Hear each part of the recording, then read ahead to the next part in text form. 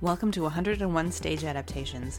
I'm your host, Melissa Schmitz. I'm a theater artist and arts administrator, and I wrote my first stage adaptation when I was 22. Now I'm interviewing playwrights about their own adaptations, their creative process, and how they make it all work. Happy New Year! Welcome to the first episode of 2024. If you haven't listened to last week's episode, I hope you will go back and do that because today is a continuation of that work. And yes, we're doing a real goal-setting workshop. And if you want more of this kind of stuff, click the link in the show notes and sign up for my newsletter. It's launching this month. So goal setting is useless if we haven't really taken inventory of what we've been doing and what we've learned. And December and January and even February are the cold months in the Northern Hemisphere, and winter is a time of rest and reflection. It's not a time of charging through and planting and harvesting. So if you don't feel right about the hustle and hubbub of attacking the new year and your goals, I am offering you an alternative to ease into that, which starts with the reflection questions I asked in last week's episode. Refer back to your notes on this as you move forward with today's workshop. This process is inspired by the work of Kim Jimenez, Kate Northrup, Marie Forleo, and Amy Green Smith, and I'm applying it to theater makers and playwrights. So grab a pen and paper and let's get started. The first question for you is, what are the key areas in your theater making life that you want to focus on? Remember that what you focus on expands, so these can be things that are already going well for you. A lot of emphasis is frequently put on improving upon your weaknesses, and I once went to a professional development workshop, and one of the speakers talked about really playing into your strengths and ignoring your weaknesses. We're going to touch on that a little bit, but take an inventory of the things that are working and that you're already good at. So some examples of key areas can be a focused and consistent writing practice, submitting to a certain number of opportunities, your marketing assets like your headshot, resume, bio, website, and new play exchange profile, self-producing, networking, increasing your income from your theater work, things like that. So what are the key areas in your theater life? Pause this audio and write them down. So in thinking about these key areas, the next exercise we want to do is a brain dump of all the things we want when it comes to our theater career. If you like to be super organized, start a new sheet of paper and divide your sheet into the sections based on your key areas for yourself. I might recommend you include a miscellaneous category in case some items that come through for you don't neatly fit into a key area that you've already decided on.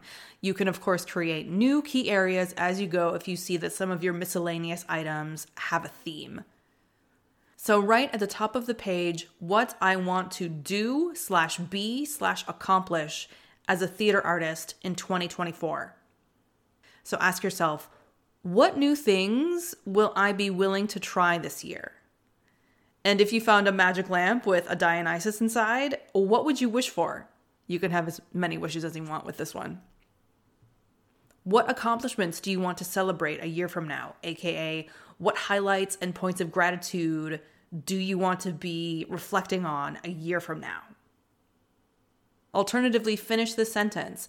Wouldn't it be cool if in 2024 I fill in the blank?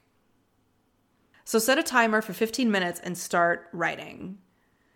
When the 15 minutes is up, come back and continue this episode. So pause now, set the timer, and start writing down all the things you want, and don't hold back. Okay, how did that go for you? With some of these things that you want, which of these are goals and which of these are tasks?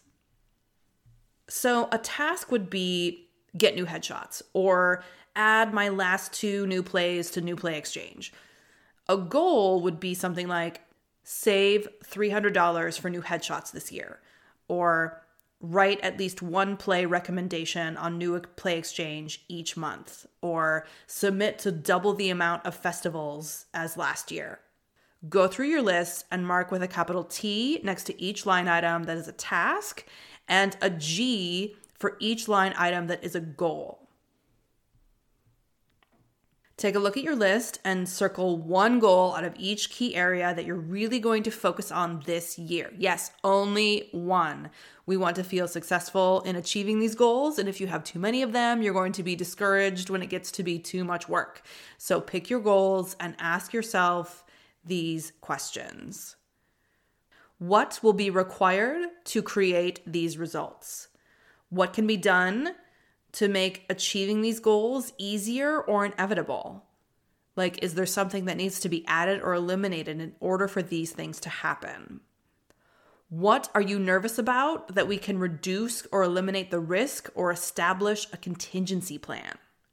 What are you not willing to sacrifice in order to achieve these goals? When you're done with that, write down a tentative, reasonable timeline for completing each goal. An example can be end of 2024, end of June, in Q2, etc. Like an actual timeline. If a goal has multiple steps, which are likely to be a series of tasks in reality, how can you break these down and work on them bit by bit to reach your deadline? Reorder your goals chronologically and put them in your calendar. Now, do this same scheduling step for all of your tasks. What month or quarter do they belong in? You might find that there is a certain order of operations in your tasks, and completing one of them creates a domino effect for completing the rest. Write down those deadlines next to your task list line items, and then rewrite them in chronological order and put them in your calendar.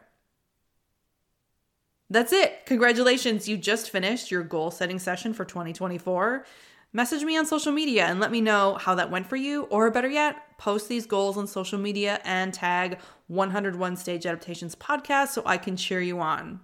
And also, making these things public helps you with your personal accountability. And if you need more encouragement and incentive to stay focused, I highly recommend getting an accountability partner for your goals, or one accountability person for each goal, and set up a check-in system that will help you stay on track. I hope this year brings you more blessings than you could possibly imagine. I'm rooting for you. Come back next week for my interview with Marsha Milgram Dodge, aka MMD. We're talking about her fabulous production of Beauty and the Beast. I'll see you then. Thank you for listening to this episode of 101 Stage Adaptations. If you liked it, I hope you'll follow or subscribe wherever you listen to podcasts, and you'll be notified every time a new episode drops. 101 Stage Adaptations is produced by me, Melissa Schmitz, with the help of Hello Podcast Media. Thanks for listening. I'll see you next time.